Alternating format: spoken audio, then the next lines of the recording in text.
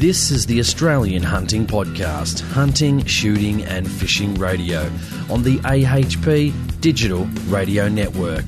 Visit us at australianhuntingpodcast.com.au. Sit back, relax and enjoy. Here's the host of the show, Jason Selms. Welcome back to AHP. Thank you for joining me. Wow, can you believe we've almost come up to about 200 episodes here on AHP. It just blows my mind that we've been running since around March of 2011. It's absolutely fantastic, and I'm glad to still be here doing the show, and I'm glad all the listeners are still with me. I want to thank you very much. All the people that write in, all the people that send emails, all the people that send voicemails, I just wanted to say thank you very much, and all the thumbs up on iTunes as well. So just going through a bit of that a bit early before we start the show. Of course, if you want to email us, australianhuntingpodcast@gmail.com. Of course, leave us a thumbs up and leave us a review on iTunes, guys. I'd really, really appreciate that. And if you want to have your email on the show, email, as I just said previously. But if you also want to leave a voicemail too, go to australianhuntingpodcast.com.au. Click on that right-hand side bar. You'll see the leave a voicemail icon. Now, I think it's about 90 seconds. So make sure you try and get it within 90 seconds or send me a second subsequent follow-up audio file as well, and happily play it on the show. I'd like to get your opinions, because ultimately what you guys think of what's happening in the industry about hunting, shooting, fishing, firearms laws, send us in. We'd love to discuss it if you've got something on your mind. Of course, I want to thank all my Patreon supporters. If you want to throw a few bucks my way, let's say you've been listening to the show for quite a long time and you're not supporting on Patreon, guys, for $5 a month, I'd love to have you with us. Go to patreon.com/AHP. You will get all shows of the podcast in advance of all users. Want to thank all those guys. When I'm having a bit of a meltdown, you might say, I'm always able to sit back and rely on Patreon supporters to sort of set me straight on certain issues. I know we had a few issues during the New South Wales election, and a lot of the guys set me straight on that. So I want to thank all the guys that support on Patreon. You guys are the best, man. Without you guys, I couldn't keep doing what I do. Of course, I want to thank the sponsors that sponsor the show as well. I really appreciate those guys too. Now, getting into the show, I thought I would just do a bit of a disclaimer before going on with this interview. For a long time, guys, I've pretty much avoided talking about Port Arthur. I just didn't really see there to be any value in dredging up the past. The only times I really discuss or even talk about Port Arthur is when I'm discussing the subsequent firearms laws that were put in after 1996 by the then Prime Minister John Howard. So the person that's coming onto the show wrote a book called The Second Empty Chair, The Port Arthur Paradox. Now, when I did the show, I actually sent this out to quite a number of people, about 4 or 5 people, saying, guys, listen, is this something I can actually put out? Are people going to be upset by some of this content? The replies that I got back from people were like, this is too good not to put out. They were absolutely riveted by this podcast. So I decided to obviously put it out. But there's a few things I guess I want to relay my position on the show first. Obviously, first, anyone that comes onto the show, guys, that's been on the show for a long time, over the years I've had almost 200 guests. Their opinions are theirs and theirs alone. Unless you specifically hear it come out of my mouth, it's not the opinion or necessarily the opinion of AHP. So I wanted to make that abundantly and absolutely clear to people. So since I've never really spoken about Port Arthur, I want to give you a couple of different things just before I go forward. There is no doubt in my mind that 35 people died at Port Arthur. That did happen, and anyone that's saying that didn't happen, I think is a little bit shameful. Going forward from that too, I also think Martin Bryant did do it as well. There's no doubt in my mind that Martin Bryant did it. Like I said, I wasn't there that day. I don't know how things played out. I was only 16 years old at the time, but there's no doubt in people's minds that Port Arthur did happen. Going on from that, one of the major concerns I have personally, and I think this was discussed a fair bit in the show as well, was the locking up of information. This is the main concern that I have surrounding the whole thing. When obviously Port Arthur happened, they locked down all information for a period of 25 years. Now, just recently, I should say, the Tasmanian government moved to lock down and secure that information from public eyes for a period of a further 75 years. So now nobody can look up that information for almost 100 years. Now, the Tasmanian government says the reason they've done that is to protect the interests and feelings of the people and the family members of Port Arthur, and they don't want to subject them to any more stress or any more emotion than they already have, which I can completely understand. But also, I'm a person that believes in democracy, and I think people should be able to see that information. And I think locking up information for 25 years, then a further 75 years, is not democracy. And I understand nobody wants to upset the victims or their families. That's the absolute last thing you want to do. But I do believe in democracy, and I do believe that democracy trumps people's feelings. I do believe that. And this is something that I think they should allow people to look at, and I don't see the reason why it should be locked up for 100 years. If we look at just what happened in Christchurch just recently, Jacinda Ardern, 1 week after the Christchurch massacre, announced there basically be a Royal Commissioner inquiry into what happened at Christchurch. And I think a lot of people are waiting for a Royal Commission, what happened at Port Arthur, at least surrounding the processes of what happened and how it was handled. I think ultimately, a lot of people, I even think some of the victims and their families would want that finalised and put to rest. Like I said, that's just my personal opinion. I believe Martin Bryant did it. 35 people are dead, and that's what I believe before I get into the show. So I just wanted to make that abundantly clear. I remember several years ago when I interviewed Coalition Against Duck Shootings, Laurie Levy, some people got upset about that, saying, why would I interview people from the left, or why would I interview people with differing values? But that's the whole point of the show. If I just keep interviewing people that have got the same opinions of me, it's just going to turn into an echo chamber. I guess somewhat it may already be that, because the fact is, guys, it's very hard to get people that don't agree with what we do onto the show. It's very, very hard. I've asked people like Samantha Lee, I've asked the Greens, I've asked David Shoebridge. You just never hear back from these people. And that's some of the best content sometimes, is listening to people that actually disagree with our way of life and actually discussing that and finding out where they're actually coming from. I think that's good, but again, like I said, a lot of these people won't present on the show. Either they can't defend their opinion, or they just refuse to, and they think maybe someone like me is a lost cause because I'm never going to stop hunting, shooting and fishing, and that'd be exactly right. So, sometimes as a good host, that's what you have to do. When the guests come on the show, it's their opinion on the show, and they want to share that opinion, whatever that may be, whether that's something you agree with or whether that's something you disagree with. I think ultimately that's going to make for a better show. So I hope you like the content from here on in. I hope you enjoy it. Please email me if you've got any concerns. Please email me about what you thought about this show at australianhuntingpodcast@gmail.com, because I'd love to hear what your thoughts and opinions were on the show. So the person I'm interviewing is Oscar Zimmerman. He's been here on the show before. Of course, that name is a pseudonym, and he'll come onto the show in just a little bit to discuss the reasons, I guess, why he used the name and what prompted him to write this book. So let's bring him on the show. Oscar Zimmerman, welcome to AHP. Thank you for joining me. It's a pleasure to have you here talking about your book that you wrote, The Second Empty Chair. And obviously, guys, Oscar Zimmerman is a pseudonym, so we just want to make that clear just before getting into the show. Thanks for joining me here. Thank you very much for having me. Obviously, for security reasons, I didn't want to use my real name, so Oscar Zimmerman was just something that came to me one night, and it worked, so it is what it is. Perfect. So you wrote, and we've got the book right here, The Second Empty Chair, The Port Arthur Paradox, and it looks like a picture of a table, 2 chairs, with a firearm leaning up against the table. So I guess, first off, tell us what prompted you to write such a book. Obviously, this is a topic I've probably never really touched on the show, and I guess I've purposely done that for several reasons. Sometimes I see what value can possibly be achieved, but of course, as you can understand, a lot of people do have questions, I guess, surrounding how it was handled during that time. A lot of opinions of what should have happened, what shouldn't have happened, and what prompted you, I guess, to write this book. What interest did you have in it? I had kind of been interested over a long time. I was only young when it happened and believed the official story, thought he was a bad man. It was all done and dusted. And then during the course of my life, when the 20-year anniversary came around, there was a lot of people on social media who were presenting contrary opinions. And a lot of those things really didn't gel with what I'd been told. So I started to look into it. And you talked a bit about the picture on the front. It's a combination of 2 themes that are major in the Port Arthur context. The 2 chairs and the table are taken from Judy Tierney. She's a journalist who attended Martin Bryant's house shortly after the police broke into it. And she said that most of the house was pretty messy, except for one side room that was immaculately clean and had a table, 2 chairs, and some shooting magazines on it. And it looked like people had just sat there in the night and then got up and left, never to return. And so Martin Bryant lived alone in the house. The question is, who was sitting in the second empty chair? The firearm that's leaning up against it is my own drawing of FN FAL, what the Australians would call an SLR. And it was found broken on the roof of one of the Seascape outbuildings after the main house had burnt down. And if you look very closely at the picture, you'll see I've drawn some smoke curling from the top of the barrel. It's literally the smoking gun of this whole case. Bryant didn't own it.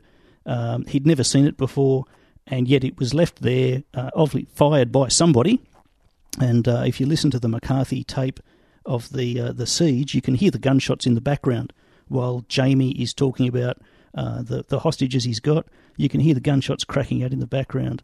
So it's a montage. It's two images combined of the questions that really fired my interest. Where did this gun come from, and what was it doing there, and who was the person sitting in the second empty chair? So from those questions, I developed this plot over probably 6 months or so that really develops around who the shooter was at Port Arthur, what his story was. That section of it is complete fiction because obviously we don't know who it is. I've since received information and learned some things that give me some pointers, which I'll talk about a bit later. But the key issue is Martin has a pretty good alibi for not being in the cafe. He did not have the money to pay the entry fee to get in and was nowhere in the area at the time the shootings happened. So how he describes his arrival at Seascape is consistent with him being drugged with Rohypnol, the date rape drug.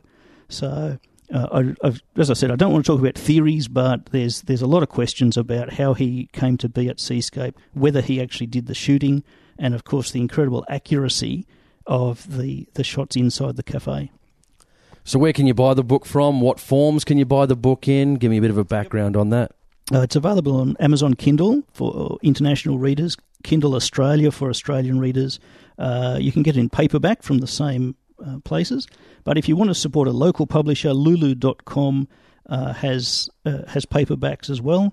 And if you just find me on social media, or my blog is www.portarthurinquiry.blogspot.com. There's links to buy it there in whatever format you like. Talking about the book, I guess what type of book is it? Is it a theory-based book, evidence-based book, a fiction-based book? Tell us a bit more, I guess, where it falls on that particular spectrum. Technically, the genre is called historical fiction, where it's based around key elements that did happen, yet parts of the storyline are fiction. So as you read through it, you'll see there are footnotes which refer to the court documents or witness statements for people who saw or did things.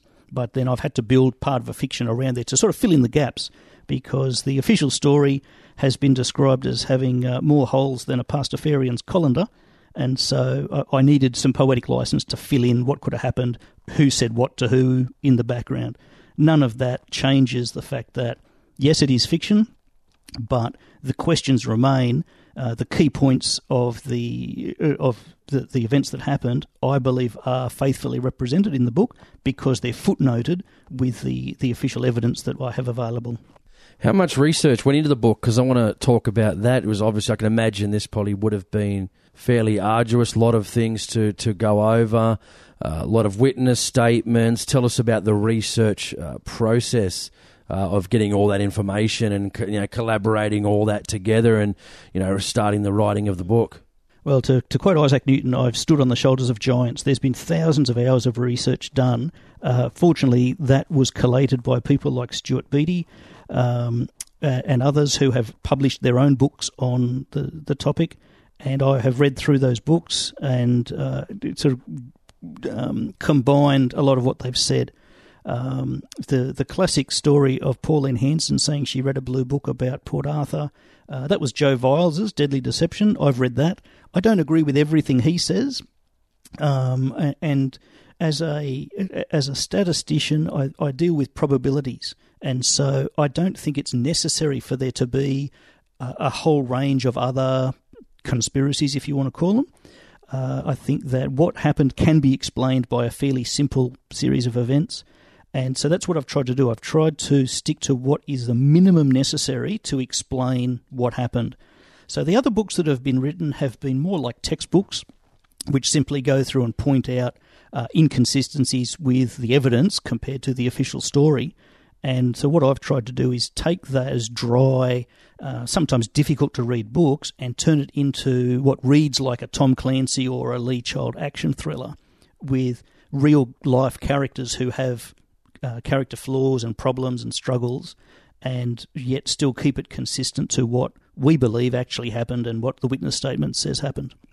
How did you get access to all the evidence materials? Because I'm sure that would have been quite interesting, dealing with government agencies possibly at some stage. What was the process and what did you have to do in regards to, I guess, evidence materials? Did you have to contact, government agencies? Tell us about that process as well. I was very fortunate because Paul Moder is making a film of the massacre called Wasp, which I recommend everybody look and follow on social media.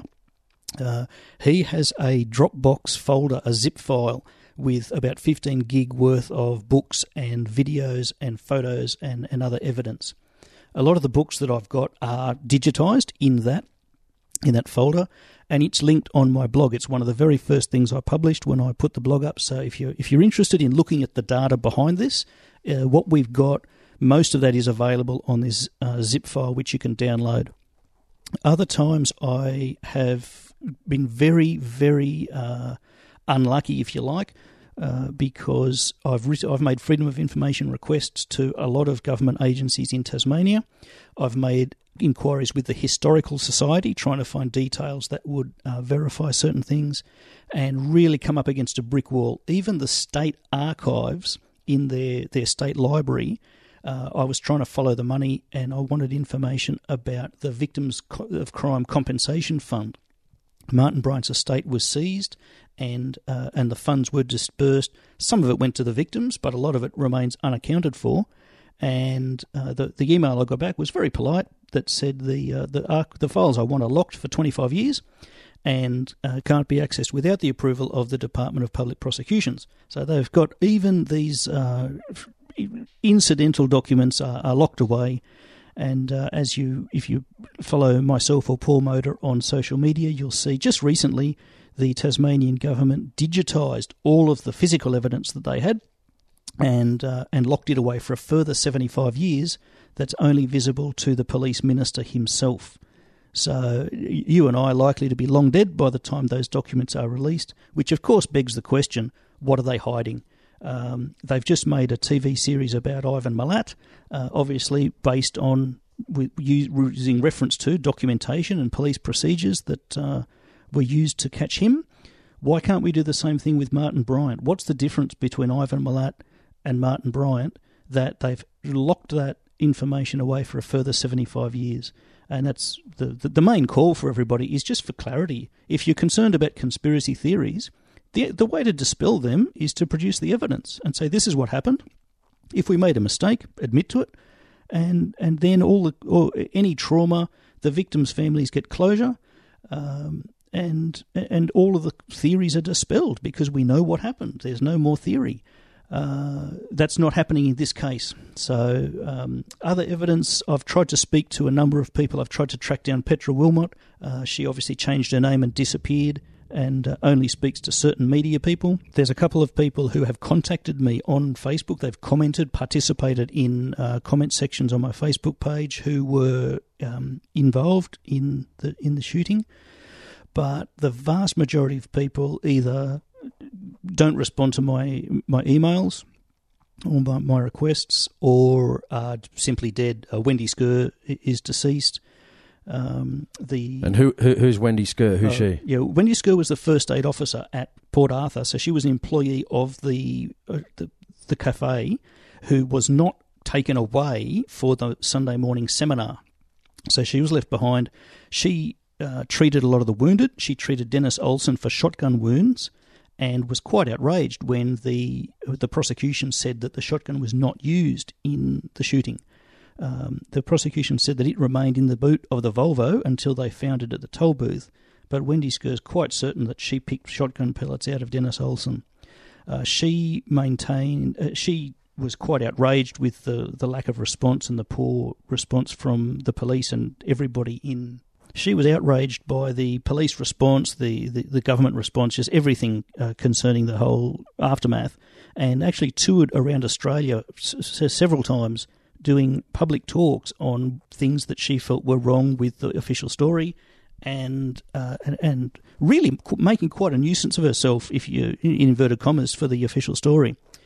It got to such a point where she was physically threatened. Somebody sent a plaque to her home that contained the words "Quit 96" on it, and so for her own family's protection, she then stopped speaking out. Like I said, she lived in Queensland. She passed away recently, and I certainly hope she found peace, because she tried really, really hard to set the record straight, but the weight of media against her really was she was unable to push back against it. With the Tasmanian government was it the Tasmanian government that put the lock on the information for the next 75 years? I mean, I can imagine that's concerning, not just for people that were there at Port Arthur, victims, etc., but just in general, that you can't get access to information, and it's been locked away for 75 years. I mean, it's already been 25, 23, 24 years, and now another 75. So that ensures pretty much this generation will never ever get to see that information. Yeah, it was the Tasmanian government, and as I commented to somebody previously, even if some political party decided, like at the federal level, decided to call a royal commission, what you're dealing with is the issue of federal jurisdiction versus states' rights. And in 1996, gun control was the massive hot issue. Like in New Zealand at the moment, they had massive moral weight to push through as much legislation as they could, make as many changes as they could. And yet they were not able to get a national gun control program in place. All they could get was the NFA, which is an informal agreement between the states to try and be consistent. And so what you saw was the strength of the states' rights versus the federal government. And in a little place like Tasmania, the people who are in power obviously have a lot of power, and they are not going to relinquish it without a significant fight. And as we've seen, they've locked the evidence away for another 75 years and believe themselves to be immune from scrutiny. So it's a really sad situation, and it poses a very significant warning to everybody, because the same principle applies. If they can do this to Martin Bryant, they can do it to anyone. None of us are safe if they can do this. And then if it was your family member who's locked away, even though they're innocent, they can hide the evidence for 75 years and there's nothing you can do about it. There's a word for that. It's called a police state. And as we've seen in Eastern Europe, they're not nice places to be. Most people try and leave police states and come to democracies where there's scrutiny and accountability. And this case, and I think as we'll see with the New Zealand case, the New Zealand media have recently said they will censor the reporting of the trial in order to, in inverted commas, not give publicity to his hate speech. Well, when the press is censored, whether they do it voluntarily or not, that's a big warning bell. That's a big red light for any free democracy that it's going away, and it does not bode well for the future. When you send emails or you call people or asking for more information, and they either duck or they weave, they don't want to give information or they just don't get back to you, why do you think that is? Just in general, you think it's just because it's a touchy subject? Possibly because it's a touchy subject. The majority of people that I'm dealing with are government departments who have their own internal codes of conduct, their own rules and regulations, and I'm quite sure this is a topic where anybody who comes into the job is told, here's a list of topics that are off topic and we do not discuss them with anybody, and I'm sure Port Arthur is one of them. The other issue is I may be talking to the wrong person. They may, for instance, there's an ad that was placed up on the internet for the sale of the morgue truck once it was ended being used at Port Arthur. It was put up for sale. There's an email address on the bottom of that to contact the owner. I've emailed that, and the server just bounces back saying this email address is no longer in existence. So it's getting to the point where people are passing away. People don't want to talk about it anymore because they think, what's the point? Just give up. And so it's what we've got is enough for what the lawyers call reasonable doubt. If Martin Bryant had maintained his not guilty plea and forced it to go to a trial, I believe that any lawyer could have gotten him off simply by reasonable doubt. There were so many holes in the police prosecution case that it would not have held water. And I believe that's why John Avery was switched in to be his defence lawyer, in inverted commas. And in Carlene's book, Martin's mother, she admits that John Avery and her basically deceived Martin and told him that she would not come and visit him anymore unless he pled guilty. And you just imagine, this guy's got an 11-year-old mentality. He's got a 66 IQ. So he's the age of a school kid, and he's been in solitary confinement for 5 months. In a concrete box, and on the other end of the door is a metal cage that he can exercise in. That's his world. He's not talking to anybody. There's no green grass. There's no blue sky.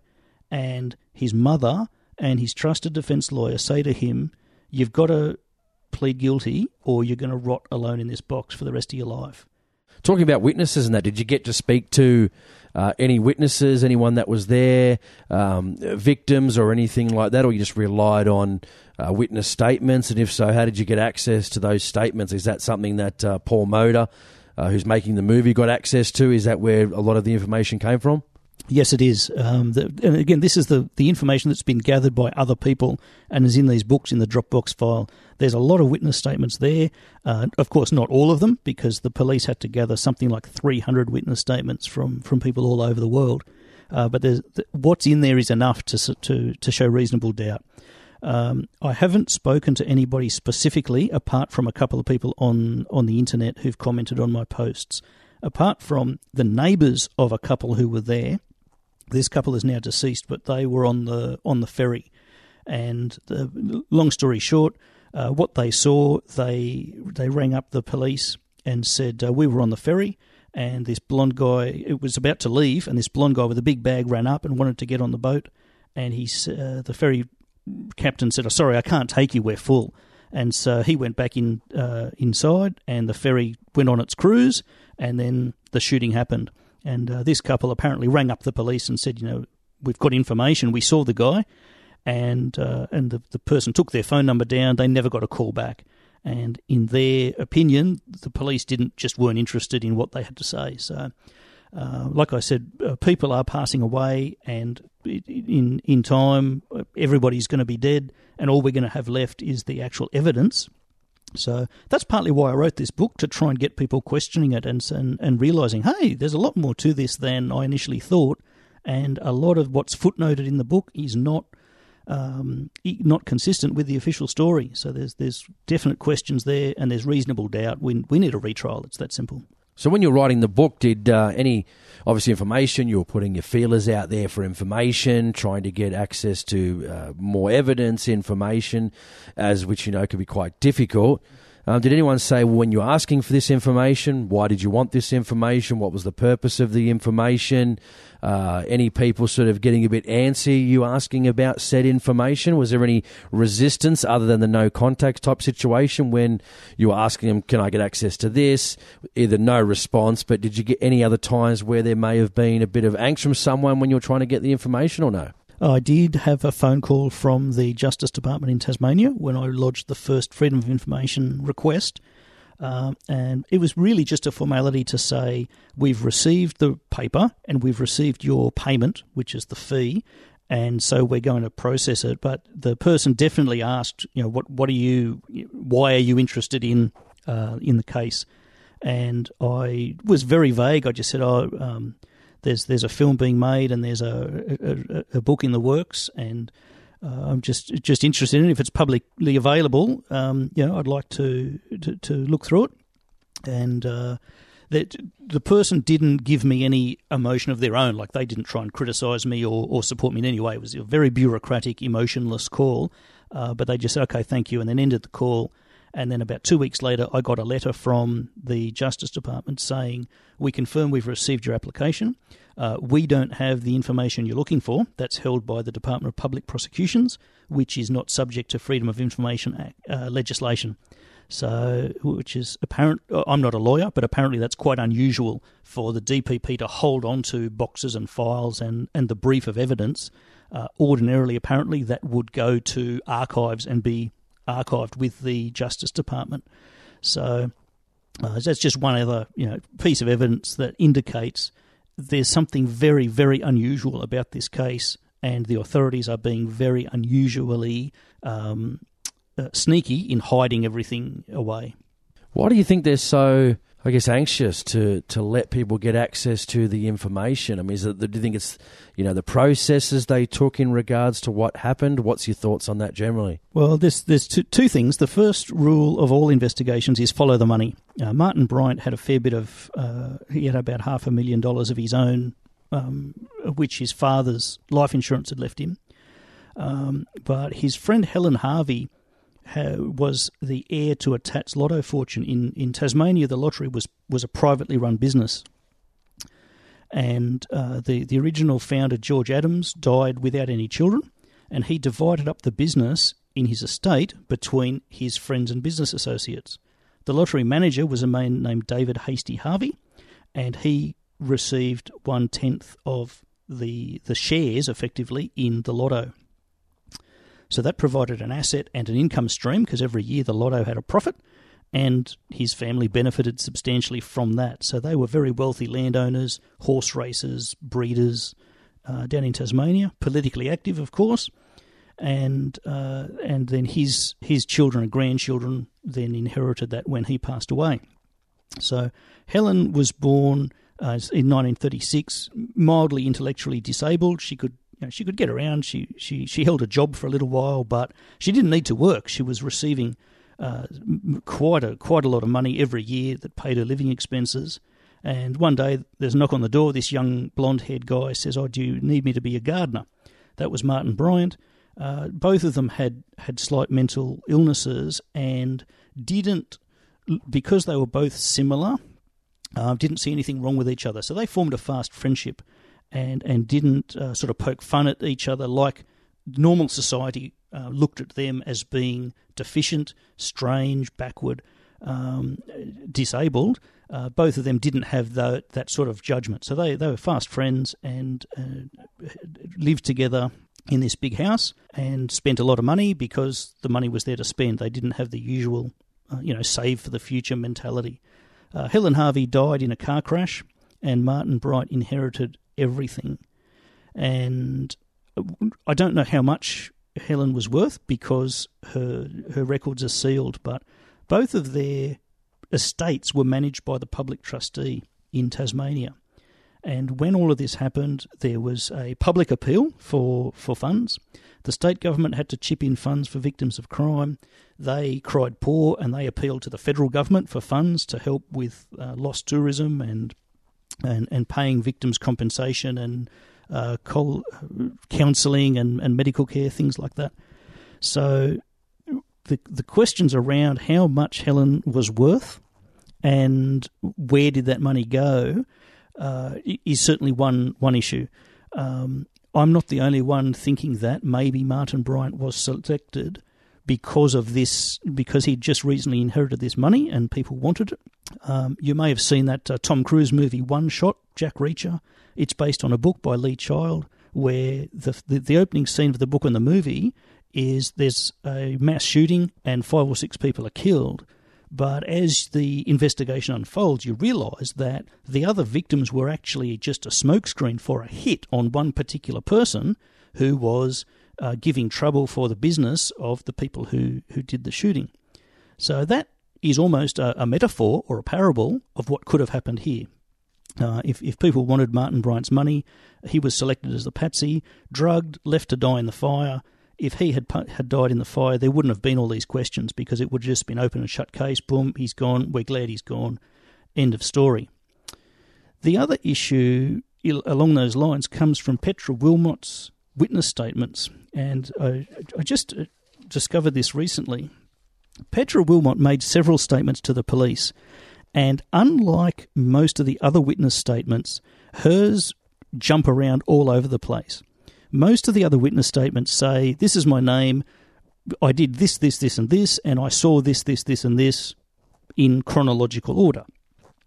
But Petra wanders all over the place, almost as if she's being asked questions and then she answers them in the witness statement. So this one was taken on the 4th of June, 1996, and the end of it says they went up to a music festival at Bushy Park, and they went on a helicopter ride. Martin paid for the ride, and when they finished, he said it wasn't as exciting as he thought it would be. Martin used to get money in notes out of a drawer in a spare room next to the kitchen that led to the toilet. Martin used to put his loose change anywhere, but mainly on the table next to his bed. I never saw Martin with a money box or similar. And then she says, I have heard of a video called The Streets of Laredo, but I've not seen it at Martin's house or watched it with him to my knowledge. And then she goes on talking about a photograph that she's seen of somebody else who looks like Martin, and then the end of the statement. The Streets of Laredo is a strange thing for her to just say in a witness statement. What is The Streets of Laredo? The Streets of Laredo is a 1995 miniseries starring James Garner, Sissy Spacek, and Sam Shepard. The story is a rich railroad tycoon hires mercenaries to eliminate a young boy in Mexico who's causing problems for his railroad. Okay, so why would this come up? If she's just writing out this witness statement, why is she referring to Streets of Laredo? If somebody is asking her questions about Streets of Laredo, where has this come from? Which policeman asked her about Streets of Laredo? Because if you're dealing with a story where a rich American hires mercenaries to eliminate a kid south of the border, in New South Wales we call Victorians Mexicans because they're south of the border. Tasmania fits into that problem. Is somebody referring to this film as if it's an allegory, just like I've referred to Jack Reacher One Shot as an allegory for the same thing? I don't know, but it's a very strange thing, and I would love to speak to Petra and ask her why she included a reference to Streets of Laredo in her witness statement, because it's just something that stands out as being not related to the context in any way, unless you're talking about somebody rich hiring mercenaries to deal with a young person south of the border. I don't know why she's put it in there, and I would love to find out why. Is there a lot of witness statements in regards to all that information and the log of the Dropbox you've got? Is there a lot of different witness statements there? Is there anything else that stands out to you or no?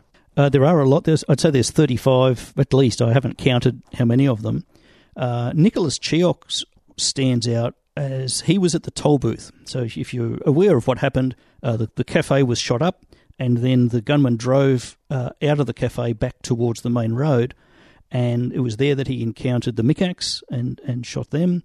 And then he pulls up his Volvo in the exit lane because there's a gold-coloured BMW parked in the entry lane facing outward. So it's pulled up the wrong way, blocking traffic from coming in. And the Volvo pulls up next to it, so both lanes coming in and out of Port Arthur are blocked at the toll booth, like a choke point. And Nicholas Cheok and his mother and friend are driving in from the main road, and they stop because the entry is blocked by this BMW. And his witness statement is remarkably clear. He says, I saw a woman about 45 years old sitting in the passenger seat of the yellow Volvo, not the BMW. There was a blonde man sitting in the driver's seat, and they were arguing. Behind the driver was another man, and he got out of the car and stood in the middle of the road. And the blonde man got out of the Volvo, and they were arguing with each other in the middle of the road. So this is at the toll booth. At the toll booth. So his mum sort of is wondering what's going on, and the couple in the BMW are sort of waving with their hands, go away, shoo, shoo, shoo, through the windscreen. And so they don't know what's happened. They haven't heard any shots. They've got no idea what's going on. So they're sort of fumbling with the gear stick to put it in reverse. And another car comes in behind them and blocks them in, so they can't move. So Nicholas is in the passenger seat, and he's watching this happening, and he sees the blonde man walk around the front of the Volvo, past the woman sitting in the passenger seat, the front passenger seat. He opens the back door of the Volvo behind her, and then comes around the boot. So he's done a complete lap around the car, and he's carrying what Cheok describes as an Arnold Schwarzenegger-type gun, probably an AR-15 or an FN FAL. He keeps arguing with the man who was sitting behind him in the Volvo, and then raises the gun and shoots the man in the chest. That was Robert and Helene Saltzman. So Robert Saltzman's dead, He then goes to the BMW and shoots Jim Pollard and Rose Nixon, and then drags Helene Saltzman out of the passenger seat of the BMW, of the Volvo, and shoots her. By this time, the gunshots have alerted everybody in these other cars watching that this is not a place you want to be. They put it in reverse and reverse away, and that's the last they saw of it. We know from Jim Laycock's witness statement that the gunman then dragged the bodies out of the BMW, got in it himself, and drove on to the petrol station. So left his own vehicle, which was what vehicle was... The yellow Volvo was abandoned at the toll booth with the shotgun in the boot and with some jerry cans of petrol in the footwell. So Nicholas just writes all this down, and it's just clear from what he's seen. He's just describing what he saw. He's got no agenda or anything. He's not ascribing any... he's not interpreting it in any way. He's just saying, I saw this, and this, and it looked like they were having an argument, and then the blonde gunman got out of the driver's seat and shot everybody. So now I ask you, if you're listening to this, you're at the toll booth, and this yellow Volvo comes up, and for some reason you get into it with your wife, and she sits in the passenger seat. You sit behind the driver. In the footwell next to you, there's a hot smoking AR-15 that's just been used to kill 25, 26 people. Why are you sitting in the Volvo arguing with this guy? Why aren't you running away? So here's a question. Did Martin Bryant know Robert and Helene Saltzman or Jim Pollard or Rose Nixon? I don't know, but we need to find out. Why did Robert Saltzman sit in the back of the Volvo talking to the gunman with a hot rifle loaded sitting beside him? Why didn't he unload it? But why didn't he run away when the argument started? There's something really bizarre going on with the toll booth scene, and it really blows the whole official story out of the water. You can read Nicholas Cheok's witness statement. It's on the blog, and I'm just shaking my head. I've got no idea what was going on at the time, because these people appear to have sinister motives. They appear to know the gunman. In my book, of course, I've created some fiction for that, but it's a really, really big question, and I believe that is something that any junior lawyer, any defence lawyer could have got Martin Bryant off on reasonable doubt, because we just cannot explain why these people would sit in the Volvo with him. It defies belief, but there it is. It's in the witness statement, black and white. So going back to it again, so he pulls up into the toll booth, another car pulls up at the same time, and then who gets out first? Who they allege to be Martin Bryant? Is that who gets out first? No, Robert Saltzman climbed out first from the passenger seat behind the driver. Yep, and then gets out and gets in the car of who they allege would be Martin Bryant, correct? Sorry, you're starting earlier? Yes, I'm starting, okay, yes. So right at the very start, there was a BMW there on its own with 4 people in it. Jim Pollard driving, Rose Nixon, his passenger, and in the back seat, Robert and Helene Saltzman, the very first, okay, before the shooting. And I presume they all know each other, obviously. Yes, they're going somewhere. Correct. Yep. You can read Sidney Nixon's witness statement. He was Rose's husband, and he owned the Beamer. You can read his witness statement. They were friends of Jim Pollard, and he brought his old army buddy, Robert Saltzman, and his wife. And so Sidney lent them his Beamer to drive around and see the sights, and then it was parked at the toll booth facing outwards to block incoming traffic. The yellow Volvo pulled up next to it. Which they say would be, if it was Martin, it would be allegedly Martin coming in, yep. Yep, correct. Yep. And then Robert and Helene got out of the BMW and got into the Volvo with the blonde gunman. And then Nicholas Cheok pulled up. So there's a bit of a gap. There's several minutes. We don't know how many minutes there were between Robert and Helene climbing into the Volvo and Nicholas Cheok arriving. It could be 30 seconds. It could be up to 5 minutes. We don't know how long that conversation lasted. But all Nicholas saw was the argument develop, and then Robert got out of the back seat behind the blonde gunman, allegedly Bryant, and then the blonde man got out of the driver's seat in front of him, and then what I've just described happened. It's bizarre. Interesting. And then what he obviously either kept in his vehicle, got back in his vehicle, and then continued on to the seascape where the siege ended at that particular time. Is that how it plays out? Yeah, Jim Laycock heard the shots at the toll booth and came out of the Kodak shop he was in and saw the BMW come out of the road, onto the main road, and it then pulled up at the petrol station just nearby and in front of a white Corolla that was driven by a man named Glenn Pears, and his friend Zoe Nixon was in the passenger seat. And the BMW put up to block them. The gunman got out and tried to abduct Zoe. She fought him off, and Glenn Pears got out of the car and came around to try and fight the gunman. The gunman grabbed him and put him in the BMW's boot as a hostage. Zoe climbed into the driver's seat of the Corolla and tried to either run the gunman over or escape herself, and he just bent his wrist. So the rifle was in his hand, and without even raising it to his shoulder, Jim said he just lifted it up at waist height and fired 3 times and shot Zoe Hall dead on the spot.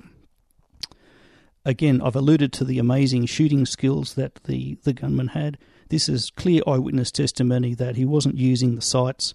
He could shoot from the hip with experienced accuracy that Martin did not have. Martin had fired 20 rounds through the AR-15 and was terrified of the recoil. So with Glenn Pears in the boot, the BMW then raced up to Seascape, and the shooter stood on the roadside and fired at a number of cars that drove past but didn't kill anyone. But it created enough noise and disruption so that the police knew where he was. And rapidly thereafter, the police encircled the Seascape and held out for the siege. And then in the morning, it burnt down. And what was the Seascape like? A bed and breakfast? What was it, a motel, or was it something along those lines? Yeah, it was a bed and breakfast. I've got a photo here. So there's a big farmhouse with 2 outbuildings, as they're called, which were the guest houses, guest rooms. So why did he drive there? What's the alleged? Do we know? I mean, obviously with the suppression of information, we probably don't know. But why was he on his way to Seascape for any particular reason? Oh yes, the official story says that David and Sally Martin owned Seascape and had a long-term relationship with Martin and his family. And there was bad blood, apparently, between the two, and Martin killed David and Sally between 11 and 12. That's what, from the court documents. The prosecution says that Martin drove from Taranah down to Seascape and killed David and Sally Martin between 11 and 12 and left the bodies there, and then went on to Port Arthur and did those murders. Martin admits to knowing David and Sally. Martin Bryant admits to knowing David and Sally. They purchased some farmland that was available that his own father had been trying to purchase, but couldn't get the money fast enough, and David and Sally had bought it. This was the farm next to Roger Larner, and Martin knew Roger and his wife, and it seems that Martin was keen on Roger's wife. In a kind of creepy way, and so Roger really didn't like Martin hanging around, and so when it's understandable that Martin might have been upset that his family didn't buy this farmland because he then missed out on the opportunity to be in close proximity to Mrs. Larner. But the problem with a lot of this is there's so much rumour and innuendo. And when somebody's demonised in the media like Martin Bryant is, there's always people willing to come forward and say, oh, he said this and he said that and he used to do this and he used to do that. And there's no evidence for that. You can't tell whether they're just making it up or whether he actually did it. It's hearsay. So whether Martin Bryant really did hate David and Sally Martin, I can't prove it. There's a lot of hearsay.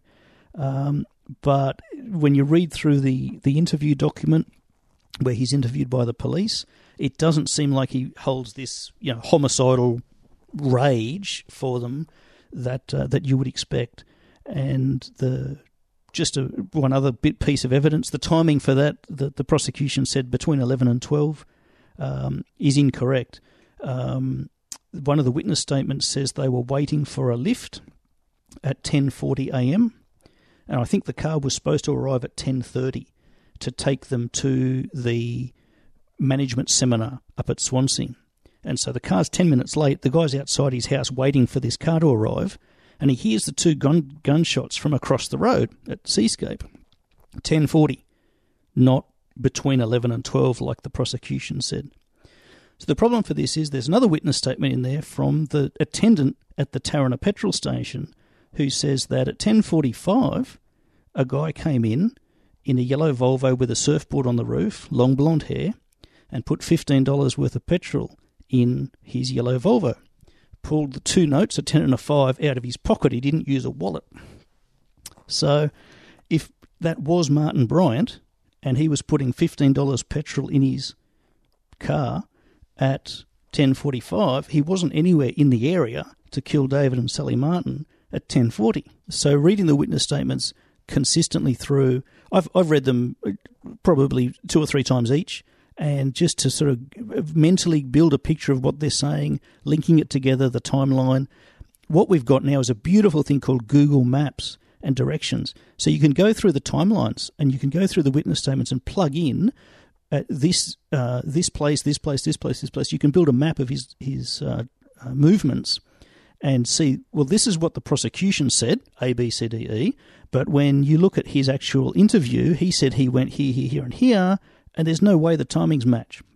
So there's a lot of good witness statements in there. It would be great to get the other witness statements that the police collected from other witnesses, but as I've said before, they're not really necessary to provide reasonable doubt. What we've got is sufficient to provide reasonable doubt. We just need the legal means to take a case to the court that the court's going to accept, and I seriously doubt that's going to happen. And it is interesting, witness statements as well. And I wanted to, I guess, I can't say too much about it, but I was on a jury myself, and it is interesting. I think mine went for about 3 weeks a couple of years ago, and it was something happened, and a man, well, not allegedly, now he was found guilty, but he killed 2 people. And it's interesting when you talk about witness statements because, and how do we look at witness statements and how seriously do we take them? Not that means that what they think they saw at the time is not true, but the particular issue that I was dealing with was when people were about 20 metres away from a person. And basically I can talk about it now because it was a traffic accident. This guy killed 2 people. He exited the vehicle and proceeded to run away from the scene of a crime after killing 2 people. I guess at the time he didn't know anyone was dead. He was under the influence of drugs. But it was interesting when we actually heard some witness statements during the trial. It was interesting because what people said they thought he was wearing, only one guy actually picked it correctly out of all the witnesses they actually interviewed. Some people were saying, he had work boots on with blaze orange or yellow, like he'd just come from a work site somewhere. Someone said he had long sleeves, for an example, and long pants and work boots. And they eventually do show you actually photos of him, and only one guy got it correct. And I know when you come obviously to a trial, this would have been a good year and a half after the actual issue had taken place. So obviously people will have to rely on testimony. It's interesting because I want to find it also too from you, maybe you might know, how long after the incident were these witness statements actually taken? Because that was one thing during the trial, which was open to the public as well. When they actually try and prosecute the case, they actually try and go back to your witness statement and discuss, what you actually saw. Is that different from what you're saying now? And how much weight do you actually put on talking about it a year and a half later as to what was in the witness statements? And sometimes you must admit, lawyers defending both people and the Crown prosecuting the case. It's very interesting witness statements and how they can be picked apart, what people think they saw and believe to be true in that split second or that 5 or 10 seconds turns out not to be true, but it doesn't mean that it didn't happen, as well. So how do you take weight to those witness statements, I guess is what I'm trying to say. That's something that I've had to research a lot, and what you've described is not unusual at all, particularly with police interrogations. I've put a couple of Facebook posts up about the syndrome that's called false memory. And when you're doing a police investigation or you're being interrogated by the police, it is quite remarkably possible that you will begin to believe you did something that you actually didn't do, or something was done to you that didn't happen. You can read about these cases. I even refer to it at the end of the book. There's been a couple of journalistic exposés on people who believed they were abused and have clear memories of it happening, and it didn't happen. It's a false memory that's been created, and there's this whole branch of psychology that deals with this. So when you read Nicholas Cheok's witness statement, as I've just described, his recollection is very good. And I just want to read one thing here, because I'm going to come back to Nicholas Cheok, but on the 30th of April, so the day after it all happened, the Hobart Mercury printed an old photo of Martin Bryant on the front page. This was illegal because at that stage some of the witnesses had not yet been asked to identify the killer, and the photo would have become fixed in the minds of the witnesses. When one witness was asked to describe the clothing worn by the gunman, she described the clothing on the newspaper photo instead of what the gunman had worn. So just like you've said, your own witnesses in your own case were confused about what the driver of the car had worn, this is proof that the photo influenced the witness statements. And so when people I get a lot of comments saying, oh, so you're saying the witness statements are wrong when they identified Martin Bryant. I'm not saying they're wrong. The people may have genuinely believed that was what they saw. It's interesting because we never haven't discussed this particular issue right up until now of actually doing the show. So it's interesting that they've actually, when they talk about what he's wearing, they've labelled what he's wearing in the photo from the paper. Yeah. Very interesting. It is spooky. Okay, so this little bit concludes. The Mercury newspaper was not prosecuted for breaking the law, so that's the end of that little snippet about the photo, right? But here's the thing, right? The shooting happened on the 28th and 29th of April. The 30th of April, front page, the killer, Martin Bryant, the man who shot 34 dead, and there's the photo of him wearing a blue hoodie. And so as it says here in this narrative, one of the witnesses described the gunman wearing a blue hoodie, even though he wasn't. He was wearing a green three-quarter length jacket. However, when you look at Nicholas Cheok's witness statement, I've talked about quite a bit of it before. And where's he from? Where does he come into the story again, just for the listeners to refresh their memories? Nicholas was at the toll booth, and he saw Robert and Helene Saltzman and Jim Pollard and Rose Nixon killed. So that would have been from a distance?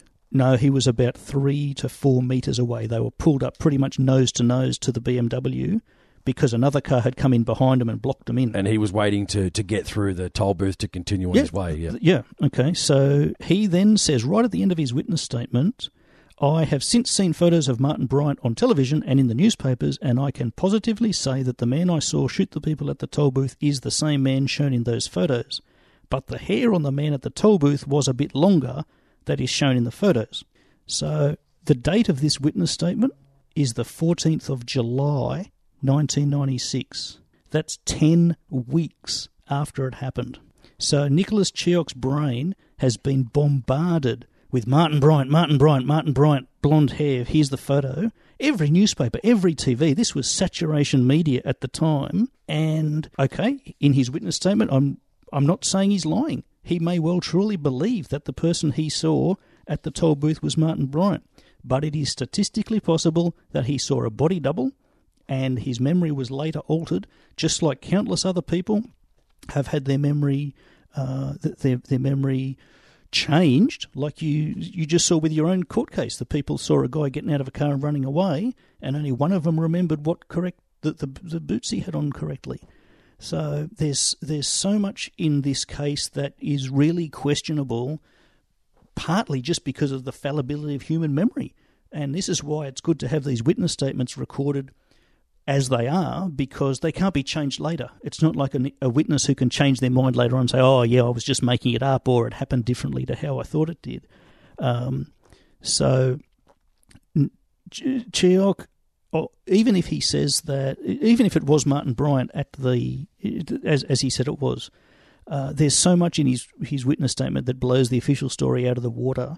But that's just one thing that I decided to touch on because it's such a curious thing.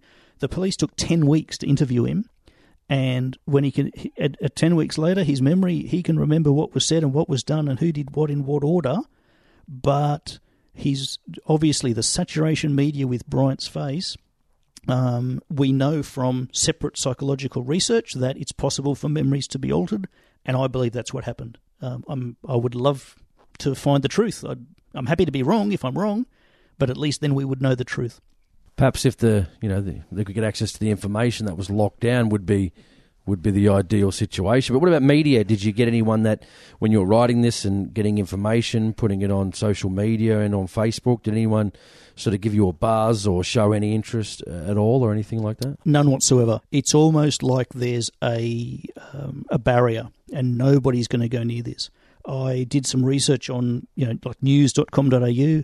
I got the Twitter handles and the email addresses for the various crime writers, that Hugh Remington, guys like that.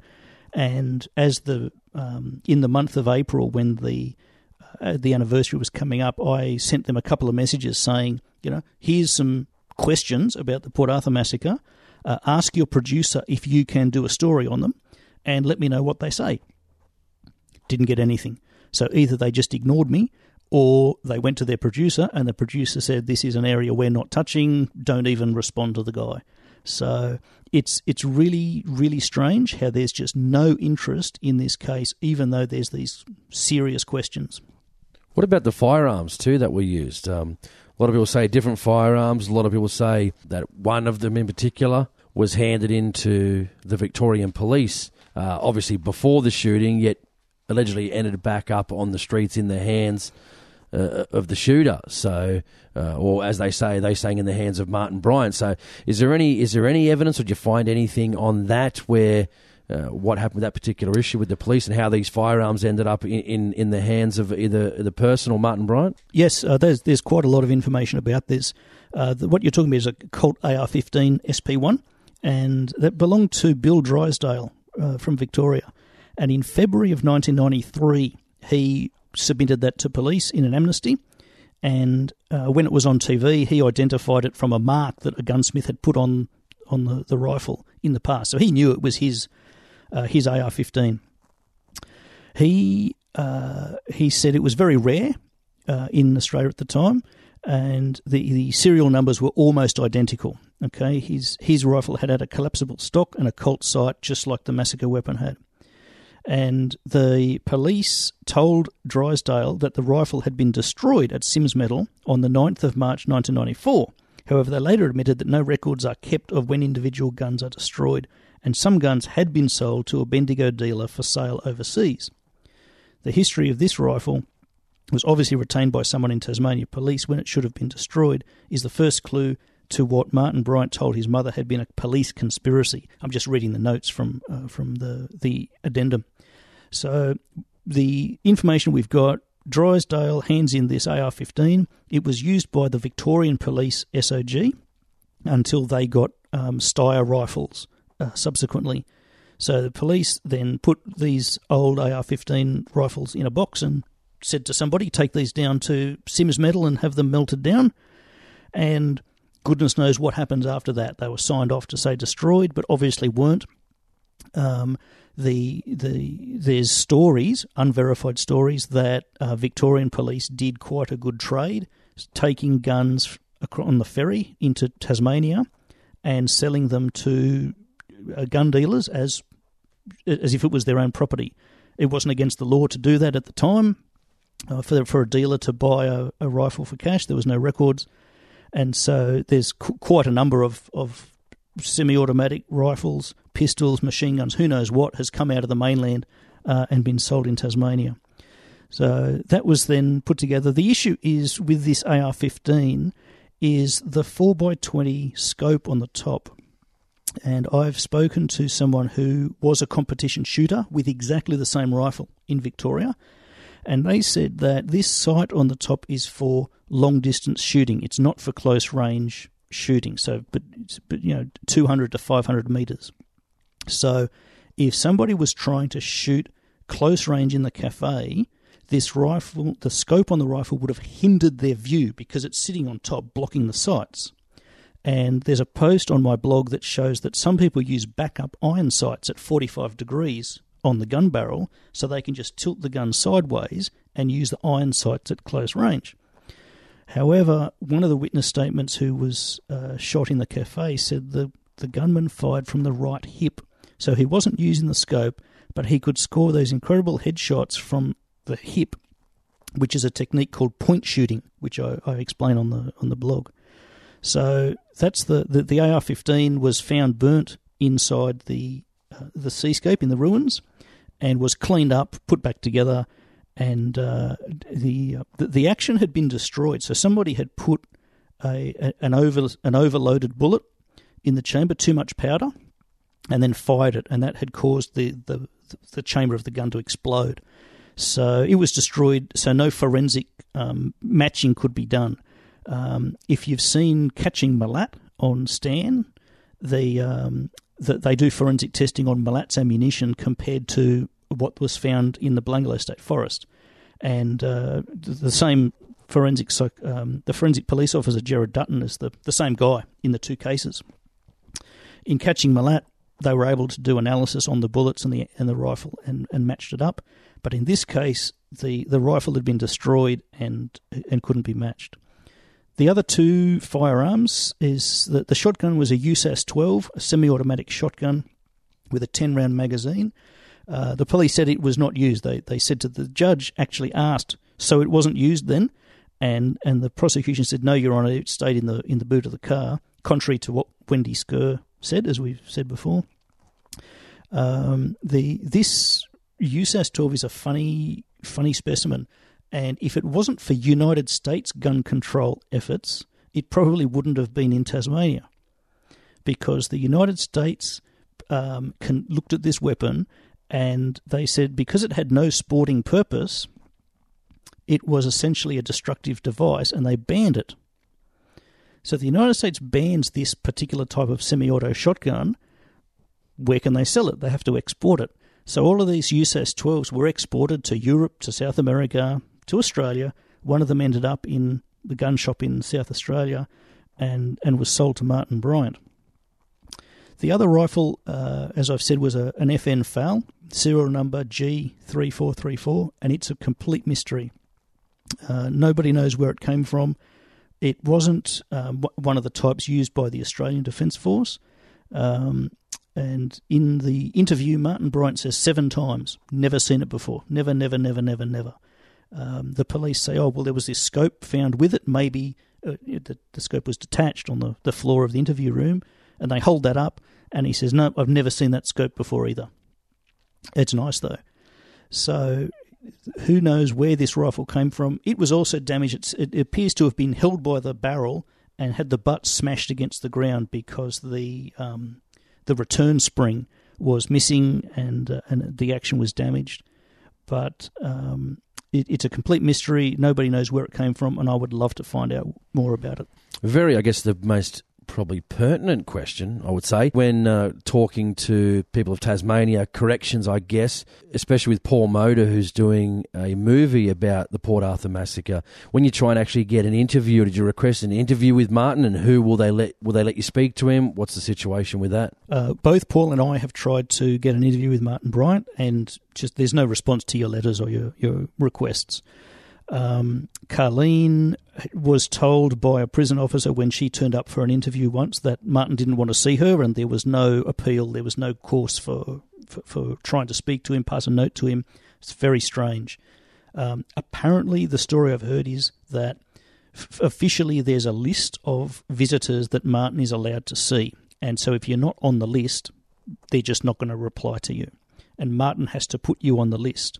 And then you have to apply, and they have to let you in if you're on the list. So there's like a double set of gates or a double set of obstacles to trying to get in. Because if Martin doesn't know that we're trying to interview him, how is he going to put us on the list to see him? So they just never respond to you at all, saying yes or no? Yeah, nothing at all. And what happens when you ask again? Say, I've correspondence on trying to get an interview with Martin. Have you tried that? No? I personally haven't tried it because I was going to. And then Senator David Leyonhjelm, when he was a federal senator, had written to the Tasmanian Justice Department trying to get an inquest for this whole thing, and he also hadn't received a response either. So if they're not going to respond to a federal senator, I'm quite confident they're not going to respond to me. They just throw my letters in the bin and continue on as they have. Pretty sad democracy when they won't even give you a response as to whether you can interview someone or not. But now it's interesting, we've talking about this a lot, royal commissions. So obviously both of us know what happened in Christchurch and the tragedy. And they announced a Royal Commission fairly quickly. And we haven't done one in 23 years or 24 years almost. Do you think we need that sort of information to bring the information to light? I can understand how some people may be against that, and we'll talk about, conspiracy theories or whatever the situation may be. But don't you think, the people, the victims, is it worth doing with getting the right information? And if so, what will be the value of doing something like that? I guess the government and the police could think, well, there's no value in this. This is just going to bring up heartache. It's going to bring up, bad memories for a lot of people. We know, they're saying we know what happened, so that's the end of it, and that's where we're going to let sleeping dogs lie. So, what's your thoughts on that? Yeah, there's two separate issues here. And there's an inquest and there's a Royal Commission, and they're different things. So, an inquest was begun. A lot of people think that Martin Bryant never had an inquest. An inquest was begun by Ian Maddison the day after the massacre happened. And it continued, and as his job is, he gathered evidence and went through the coronial process. But then, due to a technicality of Tasmanian law, once Martin Bryant pled guilty, the Tasmanian law says that a coronial inquest cannot be contrary to a decision of the Supreme Court. So when Martin Bryant pled guilty and the Supreme Court said, we find you guilty, gavel down, then if Ian Maddison had continued his inquest, it was actually illegal for him to say, hey, hang on a minute, there's all of these questions that need to be resolved. So I've got a copy of a letter here written on the 31st of January 1997, and it says that as a result of the outcome of the charges preferred against Martin Bryant in the Supreme Court of Tasmania, I write to advise I do not intend to resume the inquest that I opened on the 29th of April 1996. Basically, any findings I make must not be inconsistent with the decision of the Supreme Court. I've today written to the Attorney-General advising my decision. Extend our condolences to you and your loss. So the person that he's written to is blanked out. I don't know who he's written that letter to.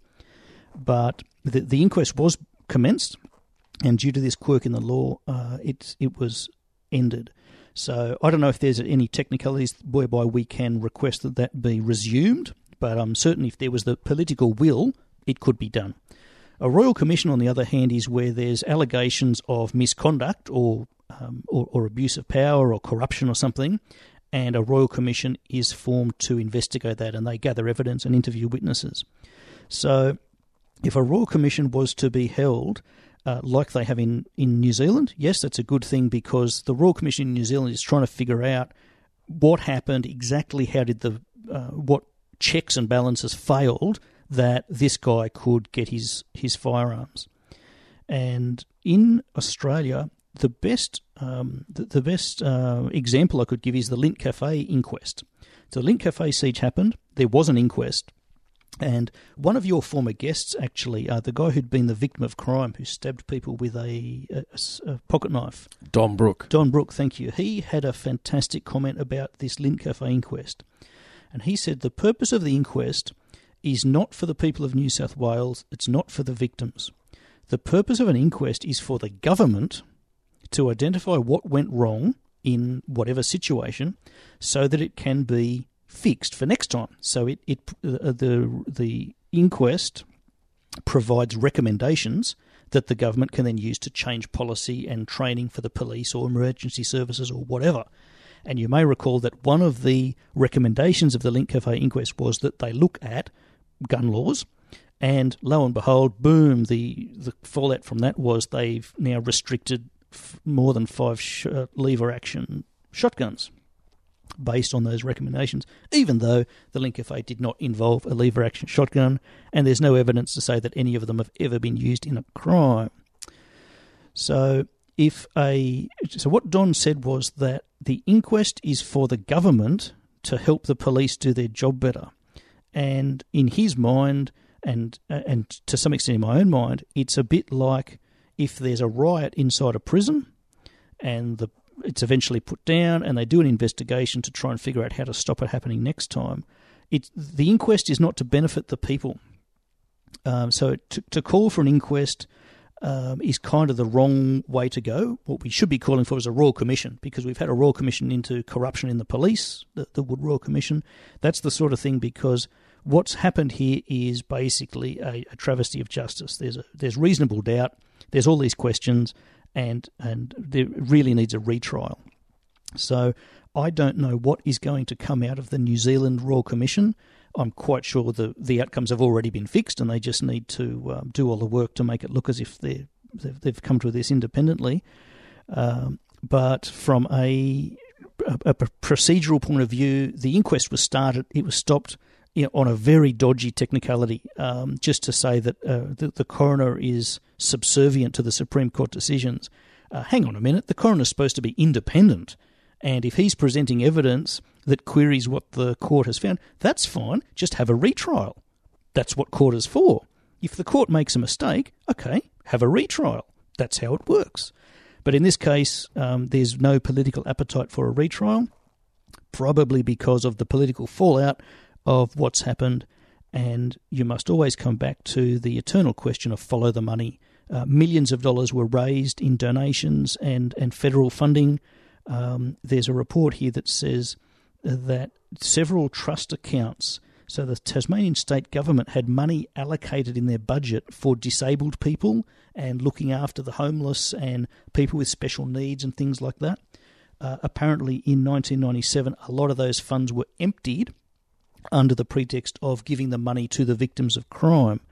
Yet when you read the witness statements from the people who were victims of the crime, they didn't get much money. A lot of them got nothing at all because of the bureaucratic red tape that they had to go through in order to apply and push their cases through and try and get some money. So that's if there was to be a Royal Commission, I would love to have it focus on where the money went, because that's something that's reasonably easily traced. Banks keep records and accounts keep records. So, if it's possible to go back through the dusty old bank statements and find out where that money went to, I'm quite sure there's some people who really, really don't want a Royal Commission into it. It's just concerning, I guess, for democracy to lock up information for 75 years. I mean, that's probably one of the major concerns for me, I think, would be for a lot of people as to why the information's not allowed out. I mean, I'm not saying they're hiding anything. I'm not even alluding to that. But why would you lock information down for 25 years and then a further 75 years? That's the official story is we don't want to cause upset to the families of the victims, and that's true. I don't want to either. But the thing is, the process of an inquest or a Royal Commission or investigation, it does provide closure. There's a lot of people, a lot of survivors are very angry at various people. Wendy Skerr was furious at the police and the state government and the emergency service for essentially traumatising the people who were left alive.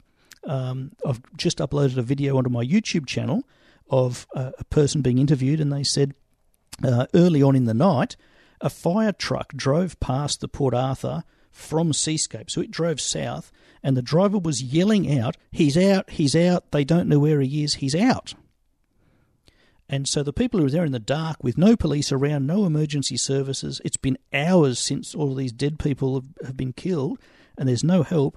And now somebody says he's out. Is he coming our way? We don't know. Where is he? They were traumatised. I'd love to speak to somebody on that fire truck to find out what the story was there. But Wendy Skerr was part of that. She heard those shouts and was very critical of the police and the emergency services. She was one of the emergency service workers, was he? Obviously working on people that... Yeah, she was a designated first aid officer on site. So you can imagine there was a tiny little first aid kit, and she's trying to deal with 29 people who've been shot with a semi-automatic rifle. So that they were trying to find bandages, trying to make bandages, trying to console people. And in the trauma, people go into shock. And then just when things have started to quieten down and there's a semblance of normality, this fire truck comes through and stirs it all up again. And that was at some point after he's gone to the Seascape. Was that night as the hours went on? Right, yeah. So what would you, I guess finishing off, what would you like to see for the future? What would you think would be appropriate in this situation? For anybody who comes in contact with Martin Bryant, let him know that people are trying to help him. He needs that emotional support, even if he doesn't do anything about it. Just the fact that people on the outside world are concerned about him would certainly help him in that situation. We definitely need a retrial. The evidence needs to be presented in court See, the key problem is when he pled guilty, there's no cross-examination of the evidence. The prosecution can get up and say, you stole a jet fighter and bombed all these people and killed them, and there's no way for you to say, no, I didn't. There's no evidence that I was doing that. So if there'd been a real trial, the defence lawyer could have said to the prosecution, you've said A, B, C, D, but this other evidence says that Martin wasn't there, or Martin was seen somewhere else at the time, or he didn't have the money to pay the entry fee to get in.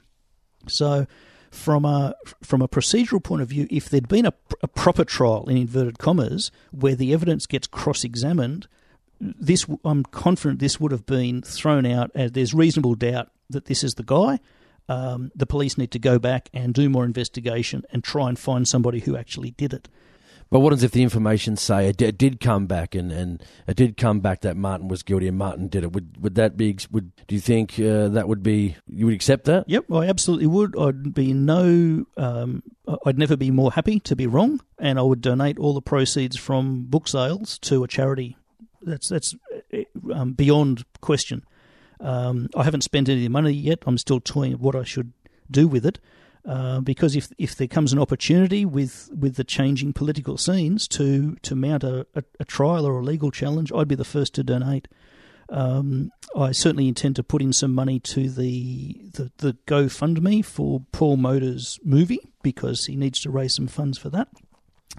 And if Martin was found to be guilty, I would be extremely surprised on the evidence, because if there's another explanation that ties all of these questions together of him doing it, wow, okay, then that's the truth. It's stranger than fiction. Just one other thing from Petra's witness statement. I should have mentioned this in the beginning, but I didn't. Petra says she was with Martin for 4 days and 4 nights before the shooting happened. So there was Anzac Day, then there was a couple of days, and then she left early in the morning of the Sunday, and then the massacre happened. At about 12 o'clock, someone made an anonymous phone call to the Nubina police station, the local police station down there, saying there was a stash of heroin at Saltwater Creek, which is a convict tourist site, 35 minutes drive on a dirt road, the opposite direction to Port Arthur. It is literally in the middle of nowhere. There's scanty radio reception. They didn't have mobile phones back then. So the only 2 police in the area get in their patrol car and they drive 35 minutes the wrong way to check out this stash. They get on the VKC, the police communications thing, and they say it's soap powder. And the police dispatcher says there's reports of shooting at Port Arthur, get down there. So they get back in their car, they drive 35 minutes back to Nubina, then they drive another 10 minutes or so to Port Arthur and arrive at Seascape just after all those cars have been shot outside Seascape. So somebody lured the police away at the perfect time. And there's some questions here. First of all, who planted the soap powder at Saltwater Creek for the police to find? So it's in the police evidence. The police witness statement says we found soap powder. Who put it there? It wasn't Martin Bryant, because he was with Petra for 4 days beforehand. So either he didn't do it or she did it with him and she's lying. So she got away with conspiracy to murder and got off scot-free. The other challenge is the Nubina police station phone number had recently been changed. We didn't always have 8-digit phone numbers. We used to have 7-digit phone numbers. And then they added the 9 to the front, and now we've got all kinds of different 8-digit phone numbers. So the Nubina police station phone number had recently been changed, but back then they didn't have the internet. You had to publish the phone number in the white pages and the yellow pages. You remember those big, thick books we used to have that you put behind the door or wherever? So that hadn't been published yet, so very few people knew what the direct number for Nubina police station was. So the person who phoned in this drug tip-off didn't phone 000. They phoned the police station itself.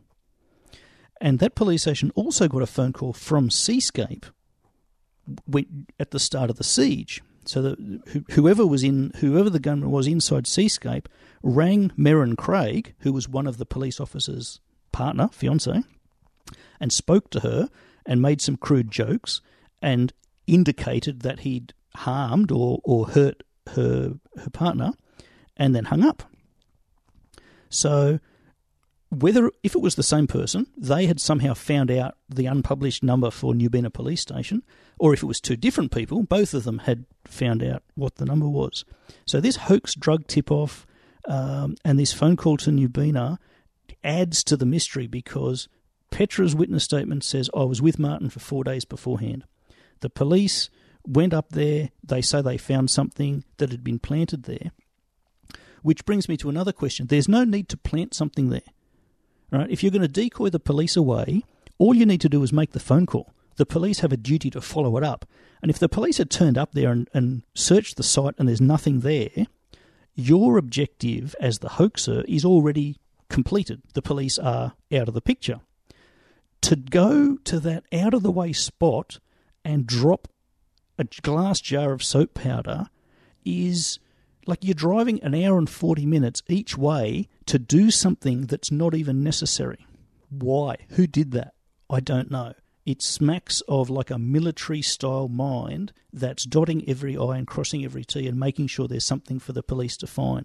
I don't have any other explanation for it. And in the book, it's easy enough because it's fiction. I'm operating on the assumption that the person who did the shooting was a military-trained person, and they went down there 2 days beforehand and planted it there for the police to find. But in reality, we don't know who put it there.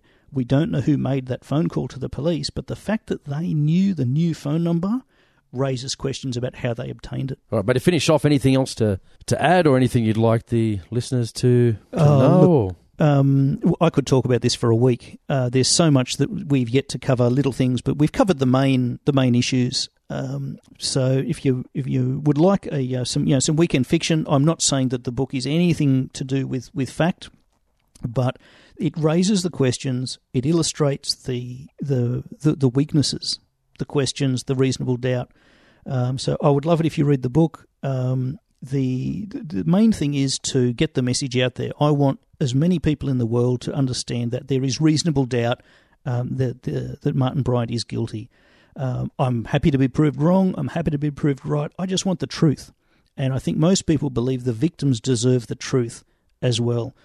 Our morality as a people, as a country, as human beings, we deserve the truth. That's something that sense of justice is deep within all of us. And certainly looking at the evidence here, there's a deep sense of injustice that's been carried out. I do share the Facebook posts of a group called the Innocence Project, which is a volunteer place that helps people who are wrongly convicted overturn their convictions.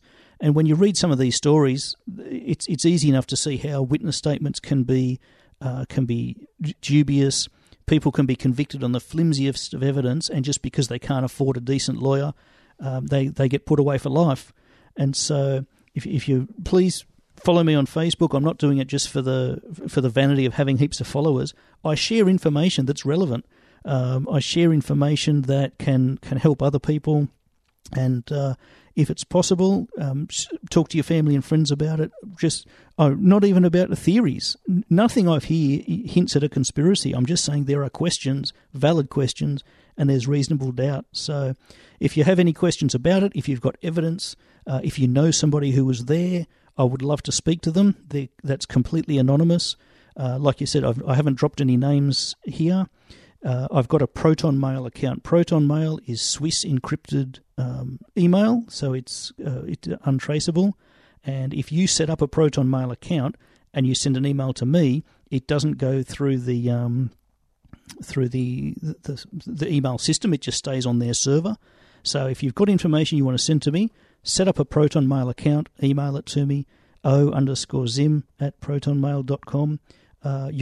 Confidentially, your identity is absolutely assured. I'm not interested in anybody being named unless you want to have credit for it. So we've touched on the morgue truck, we've touched on Seascape, we've touched on the evidence, we've touched on the witness statements. There's got to be people out there who know things. The people who were involved from a government level have got to be close to retirement now. Clear your conscience. honestly, if you know that there's something that doesn't gel with the official story, anonymously get it off your chest before you move on. It's going to be good for you, and it's going to help set the record straight. If you've got any other questions, feel free to contact me. The book is there, and I think it's a fair representation of what could likely have happened, given what we know, albeit suspect and questionable as it is. And what's happening with Paul Motor? Is he going to definitely getting that movie out about Port Arthur? And is there a projected, I guess, release date for that movie? Or I don't know about release date yet. I know they are filming. They've started filming, and he's about to release an Indiegogo fundraiser with some T-shirts and things to raise funds. And so to be part of that, you just look up WASP, the Port Arthur Massacre, on Facebook. I personally don't agree with some of his interpretations. That's fine. He's telling the story as he's telling it, but he has my full support, and I cannot wait to see it when it comes out. I'm really looking forward to it. I'm sure it's going to be very interesting when it comes out. I wonder, what the media and general public will think, depending on what the summation of the actual storyline is. So Oscar Zimmerman joins me here on AHP to have a chat about his book, The Second Empty Chair, The Port Arthur Paradox. Thanks for joining me. Thank you very much.